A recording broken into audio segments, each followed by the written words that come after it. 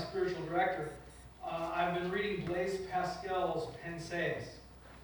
And the Pensées is a book of somewhat organized thoughts written by Pascal over his rather short lifetime.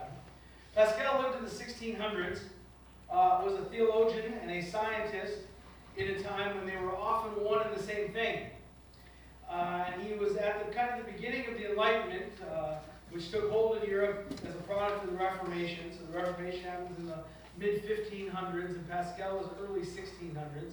He died really young, even for that time, but left a legacy in science and math and theology that lasts to this day. For example, modern hydraulics, something that certainly interests Delvin. Sometimes the hydraulics works in this crane, and sometimes it doesn't. Didn't work this week, thank the Lord. There you go. Because are based on the Pascal was the first one to understand what happens with uncompressible fluids, on which the idea of hydraulics is based. We call that Pascal's law. So engineers probably know what I'm talking about. Theologically, maybe you've heard of Pascal's wager. Anybody ever heard of that? Theologically, Pascal's wager? It is the idea, he basically said that all things being equal, it is better to believe in Christ and then find out at the end of your life when you die you were wrong, than to not believe and find out that the Bible was right all along. In other words, there is no downside in believing in Jesus. There's no downside in following Jesus. At the very worst, you might be food for worms and live a good life. That was one of his thoughts. Well, in the Pensées, there's something I was reading the other day that, and you sort of read it, it's divided into just these like pithy paragraphs. It's sort of like somebody just transcribed all of his like notes in his journal and then numbered them. And so you only read kind of a few a day. So I kind of read a few a day after I've had my devotions. And there was something I read that explains our nature and struggling with sin just so incredibly well. This is from Pensées number 148. Pascal writes, "All men seek happiness. There are no exceptions. However different the means they may employ, they all strive towards this goal. The reason why some go to war and some do not is the same desire in both, but interpreted in two different ways. The will never takes the least step except to that end. This is the motive of every act of every man. Yet for many years, no one without faith has ever reached the goal at which everyone is continually aiming. All men complain. Princes, subjects, nobles, commoners, old, young, strong, weak, learned, ignorant, healthy, sick, in every country, at every time, of all ages and all conditions." And now that they have the internet, they complain twice as much. "The test, which has gone on so long without pause or change, really ought to convince us that we are incapable of attaining the good by our own efforts. So while the present never satisfies us, experience deceives us, and then leads us on from one misfortune to another until death comes. What else does this craving and this helplessness proclaim but that there was once in man a true happiness, of which all that now remains is an empty print or trace? This he tries in vain to fill with everything around him, seeking in things that are not there the help he cannot find in those that are. Though none can help, since this infinite abyss can be filled only with an infinite and immutable object, in other words, by God himself." Now, if that doesn't describe the human experience under sin, I don't know what does. Everybody complains, everybody's striving, everybody's searching for happiness, and they can't find it because they're looking for love in all the wrong places. I won't sing it, I promise. Thank you. It's a good song. Classic. That's back when country music was still country music. Not that stuff now.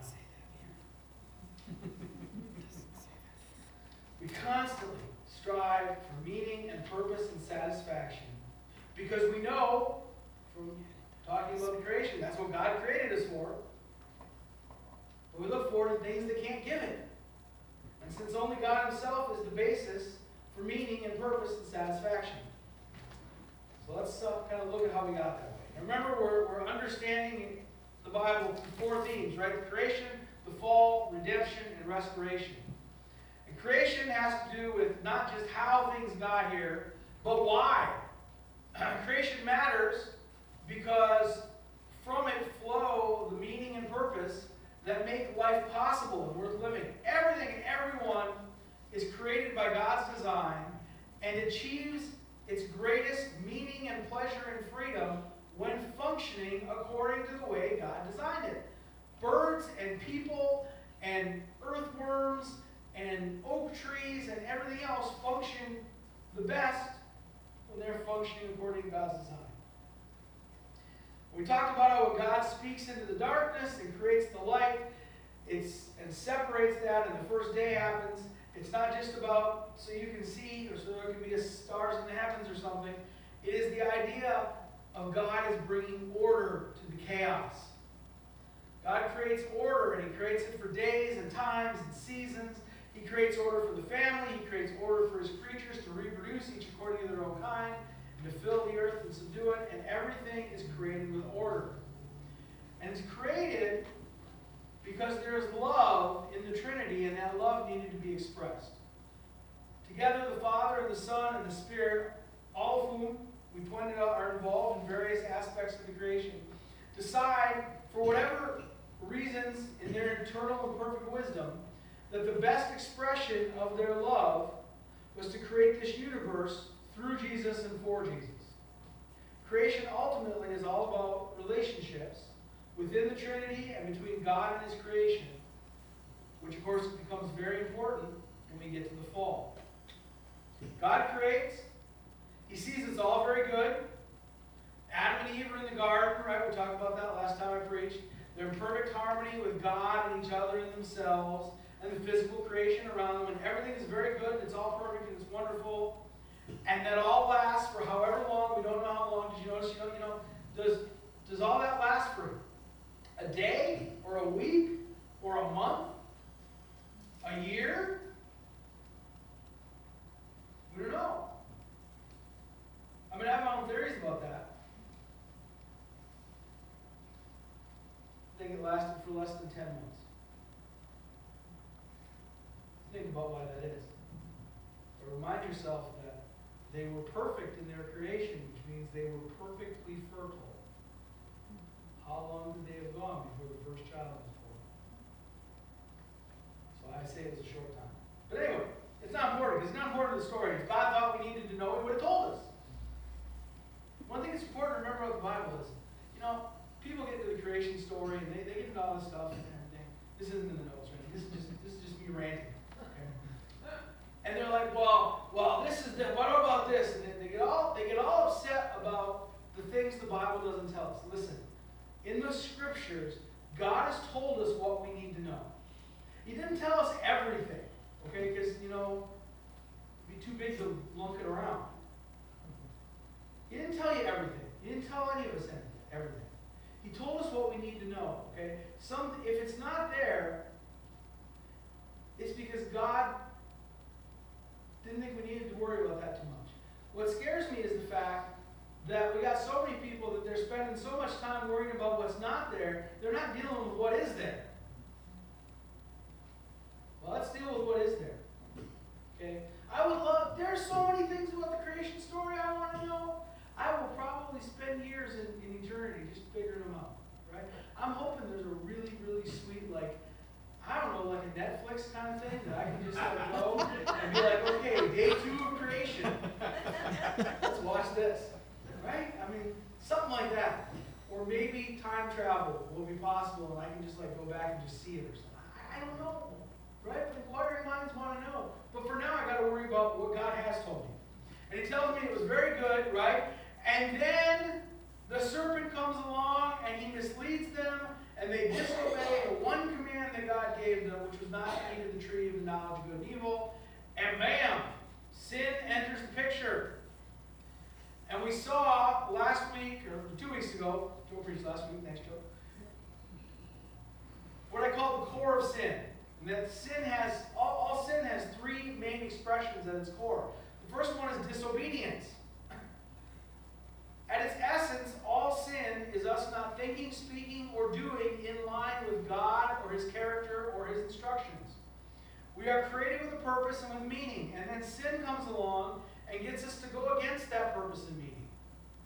As Creator, God knows what's best for us and how we should live. And when we sin, in some way we are not aligning with what is God's best, and disorder is created. When we disobey God, we create offense to His holiness, and we put ourselves in a position then to what? Experience guilt and shame and cause pain to ourselves and others. The second thing at the core of sin is self-justification. Sin causes us to constantly look to everybody else except ourselves as the cause of all our problems. Instead of ownership, we seek to justify ourselves. Instead of confession, we go for cover-up. We saw this, right, in how Adam and Eve, God comes to Adam and says, "What have you done?" And Adam goes, "The woman that you gave me, you gave her to me. That woman, she did it."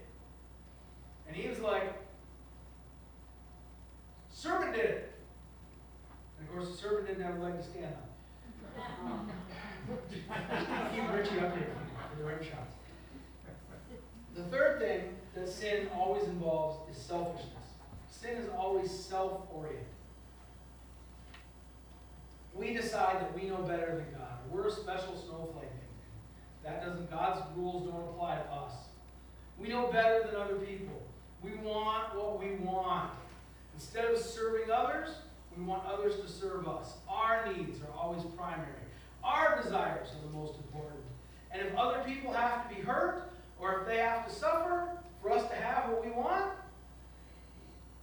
well, look, that's the way of the world, so be it. So much of what we experience in life can be directly tied to the sin that entered the world at the fall. Even if somebody didn't have the Bible, they can easily discern that all of us from birth are hardwired to sin. Nobody teaches a child to lie or be selfish. Our natural first instinct when someone questions us is to deflect or to justify or to somehow try to protect ourselves. We easily think of ourselves first and others second, if at all. And these core elements of disobedience, self-justification, and selfishness have far-reaching effects. In fact, their extent goes to every possible relationship that we can have, which just shows us how drastic the extent of sin is and why it dominates our existence in this world. So that's what we're going to talk about this morning, is the extent of sin. When Adam and Eve sinned, those consequences are far-reaching for every relationship we have. Remember, the universe is created about relationships. And we see this in God's words to them and His actions as He explains to them the consequences of what they've done, which is what the rest of Genesis 3 tells us. And the first relationship that is completely changed is their relationship with God. Not only do they now run away from God, right, who at one time walked with them in the garden, but God must send them out of His presence and allow death to enter in. Genesis chapter 3, verses 22 and 23. Then the Lord God said, "Behold, the man has become like one of us in knowing good and evil." Let me just stop right there. Who's He talking to? One of us. Just let you just ponder that. I have an idea. I just want you to go home. Say, I want you to lay awake at 10 o'clock at night in bed and think to yourself, what? In verse 22 of Genesis 3, who's the us? Is the us the Trinity? Is the us something else? I just want you to go home and think about that. I'm not going to answer that. Now, lest He reach out His hand and take also of the tree of life and eat and live forever. Therefore the Lord God sent him out from the Garden of Eden to work the ground from which he was taken. So in the garden, you have a garden. The paradise does not just represent a really sweet place to live. It is symbolic of being in God's presence and dwelling with Him eternally in peace. Had they been able to eat from the tree of life, they would have lived eternally, but lived eternally in conflict with God.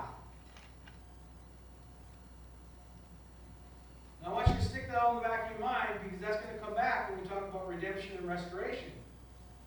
Because remember, God's going to restore everything as it was. Being sent out from the garden means they were sent away from the immediate presence and dwelling of God. I mean, in the end, when everything's restored, right, one of the great promises in the book of Revelation is that we shall dwell with him forever. He shall be our God, and we shall be his people. One of our purposes was to be God's companions forever, and that's ruined in the fall. Now we live and face physical death and spiritual estrangement because of sin. Had we not chosen to know good and evil, we could have remained innocent of sin, and thus in perfect fellowship with God and all the other possible relationships that we have. But now, knowing good and evil, guess what? We will choose evil regularly, thus breaking that perfect fellowship with the holy God of the universe, and in fact, often opposing him. So that's the first relationship that's damaged. Second one is our relationship with ourselves. Reminds me of the joke, I talk to myself a lot, because at least I can have an intelligent conversation. Have you ever heard that before? Second relationship is corrupted is that with ourselves. Remember how Adam and Eve, before God even shows up on the scene, right? They realize they're naked and ashamed. They acquired an understanding of their own guilt and shame for what they had done. God didn't even have to tell them that. It happened. As soon as they knew good and evil, they were like, oh, we're naked. It's not good. We all know this feeling, which is the result of when we sin. We know what it is to feel shame and to feel guilt. The problem is, we don't want to admit how we really are and then adjust accordingly. We use all sorts of self-justification to keep from admitting our sin, or we don't even have sins anymore. We just have problems. Right? Nobody ever talks about somebody, it's just you got a problem. Maybe you need some counseling. Maybe you just need to stop sinning. I know that sounds harsh, but sometimes the problem is we're the problem. Right? We're the problem. We just need to stop. We have all sorts of self-justification, and then guess what happens? Our sin eats away at us and causes us to further act out in sinful ways. Instead of admitting the lie, we lie more to cover the lie, and then we got more lies, and we feel bad about the lies, but we can't keep track of the lies, and so we don't even know what we all lied about. When David sinned, he describes to us the internal conflict that sin brings to us. Psalm 38. This is David describing his own internal conflict with sin. There is no soundness in my flesh because of your indignation. There's no health in my bones because of my sin. For my iniquities have gone over my head like a heavy burden. They are too heavy for me. My wounds stink and fester because of my foolishness. I am utterly bowed down and prostrate all the day I go about mourning. Right? He knows it, man. He sinned. He messed up. And he feels it in his very bones. And even people who've never read a page of the Bible, in every culture, understand guilt and shame. This is because sin is an inherent desecration of our internal well-being. That's why when we say confession is good for the soul, that's deeply true, because it sets us on the path to restoration of our relationship with ourselves as well as God and others. So sin breaks our relationship with God, it breaks our internal relationship with ourselves, and then of course it destroys relationships with other people. Sin extends to the massive damage done to the relationship between people, and especially the marriage relationship. Genesis chapter 3. To the woman he said, I will surely multiply your pain in childbearing. In pain you shall bring forth children. Your desire shall be contrary to your husband, but he shall rule over you. Now one thing you need to understand when we read Genesis 3 is that not every part of the curse is something God commands. Much of it is just him describing the natural consequences of sin entering the creation. But for the woman, by his decree, he multiplies the pain of childbirth. And a lot of women read that, and they are probably really not happy with Eve at that point. I don't know, because I was there for the birth of my 3 children, but the worst pain I felt was I was hungry with the 3rd one, so I ordered up a chicken sandwich. Because I didn't think both of us should suffer, I thought only one of us should suffer, so I had a chicken sandwich. Just saying. Okay. My wife wasn't allowed to eat. I don't think she appreciated the chicken sandwich nearly as much as I appreciated the chicken sandwich. Okay. You know, a lot of you guys have probably been there, you know, when your kids were born. It's amazing and everything, you know.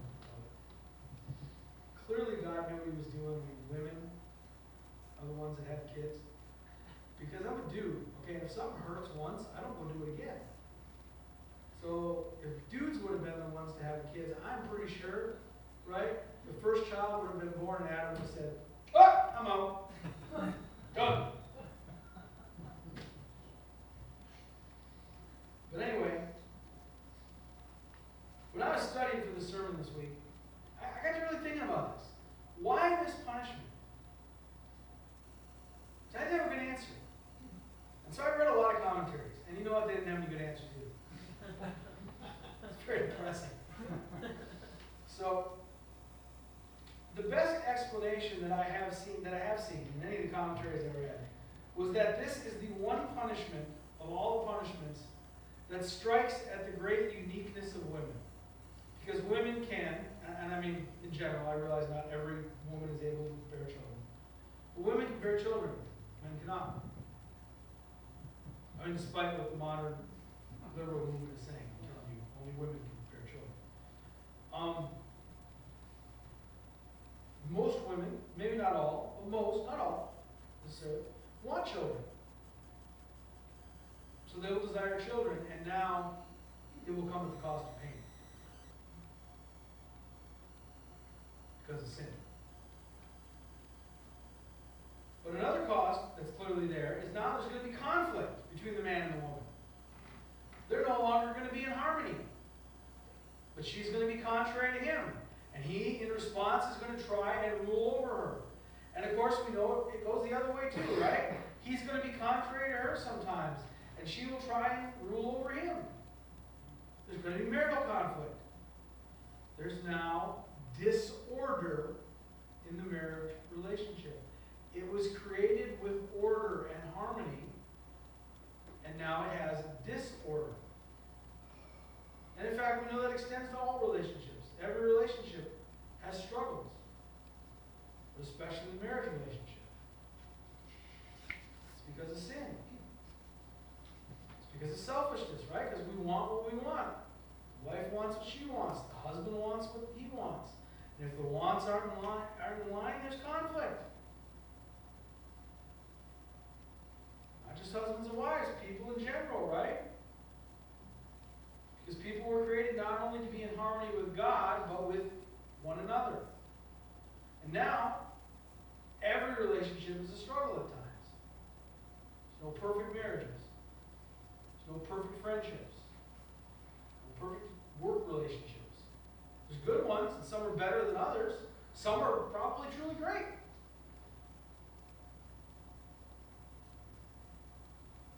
But none are perfect. In fact, we know that within one chapter, because most of us know what happens in Genesis 4, the relational conflict becomes so great, the first murder takes place. One human kills another human in a relational conflict. And it just gets worse, right? And war, slavery, and hate, racism, sexism, all those things, they're all the result of sin corrupting relationships and creating disorder where God created order. So that's the third relationship that's damaged. And finally, sin actually corrupts the relationship between people and our physical environment. The actual creation relationship is damaged. Chapter 3, verse 17 through 19. And to Adam he said, because you have listened to the voice of your wife, and have eaten the tree of which I commanded you, you shall not eat of it. Cursed is the ground because of you. Notice God doesn't say he's cursing the ground. It's cursed as a consequence of sin entering in because of Adam. In pain you shall eat of it all the days of your life. Thorns and thistles it shall bring for you, and you shall eat the plants of the field. By the sweat of your face you shall eat bread until you return to the ground. For out of it you were taken, for you are dust, and to dust you shall return. Now remember I pointed out back in the creation section that work was part of the good of creation, right? Because when God puts them in the garden, He gives it to tend and to, But it was good work. It was purposeful. It was meaningful. It wasn't frustrating. It wasn't futile like so often our work feels like. We were created to have purpose and meaning in doing meaningful things. Now, drudgery, but absolutely necessary for survival. Think about your work. Think about the people you work with. These two go hand in hand, right? Because relationships are damaged, so they're a struggle. And work is damaged, so it's a struggle. And you got to work with other people. So now it's really a struggle. Hey.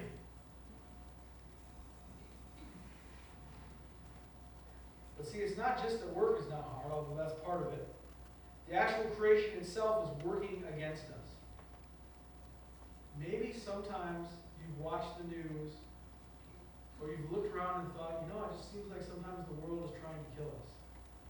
That's actually true. Romans chapter 8, 20 and 21. For the creation was subjected to futility, not willingly, but because of him who subjected it, in hope that the creation itself will be set free from its bondage to corruption and obtain the freedom of the glory of the children of God. So Paul seems to indicate that God somehow had some active role in the consequence of sin affecting the creation. It doesn't define exactly how that works, but he for sure has allowed the consequences of sin to reap disorder in the creation. Now remember, he originally brought order to from the darkness that was at the beginning. So not only is work much harder, but now you got earthquakes, and you got hurricanes, and you got all that other stuff that's trying to take us out. Other types of things we define as what we call natural evil. Now we have it where we go a month with no rain and then get 6 inches in one night. This is not helping. We needed that 6 inches spread out over a month. It doesn't work that way anymore. Right? Because the environment is messed up. Breakdown is every part of the creation, and it's not going to be resolved until Jesus himself, the original creator, restores the creation to its former glory. In fact, if you've read in the end times, it's actually going to get worse. Talk about the creation trying to kill you. Read about what happens in the end times. It's really going to try to kill you. So sin has affected everyone and everything in every possible way. And it is the explanation for why, in so many ways, the world is falling apart. It doesn't just seem like it's falling apart. The world is falling apart. That's part of the curse. That's part of the fall. You're not wrong when you look around and go, man, things are tough out there. Yes, they are. The world and everyone in it, in a lot of ways, is literally a wreck.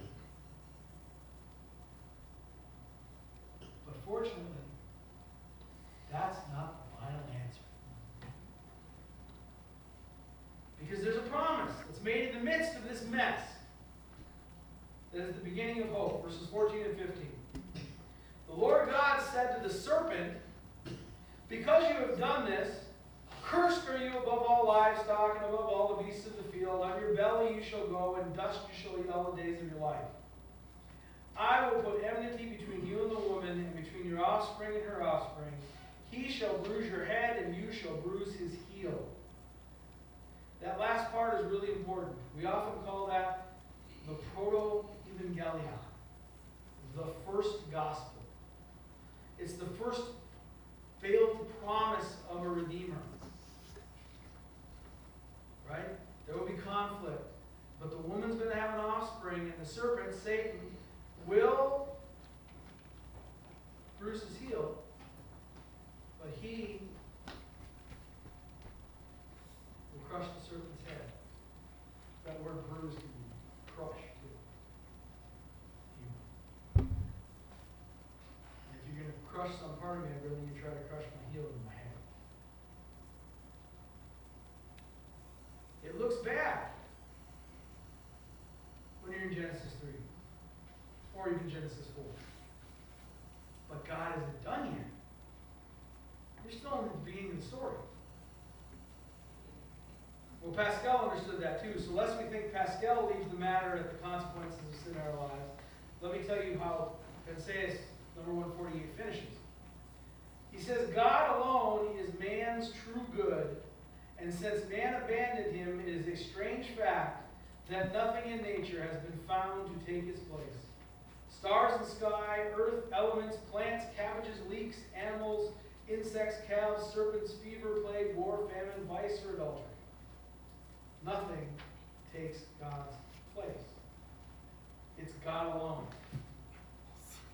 He's our true good. And God alone is the solution to our choice to sin. He will do in Christ the work of redemption that is necessary to undo the damage of the fall and bring an eventual restoration of all things, which both the creation and we groan for as we go through this corrupted life. Let's pray. Father, when we read your word, we think about the sin that came in.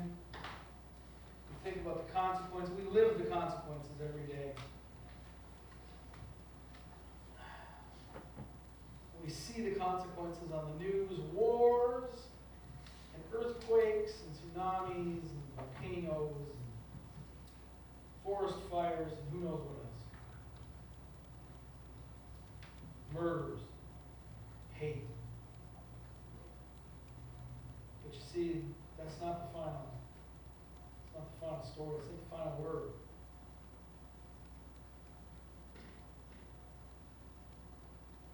It is the present state, but it's not forever. Because there is a Redeemer. There is one who has crushed the head of the serpent, even as he was bruised for our transgressions.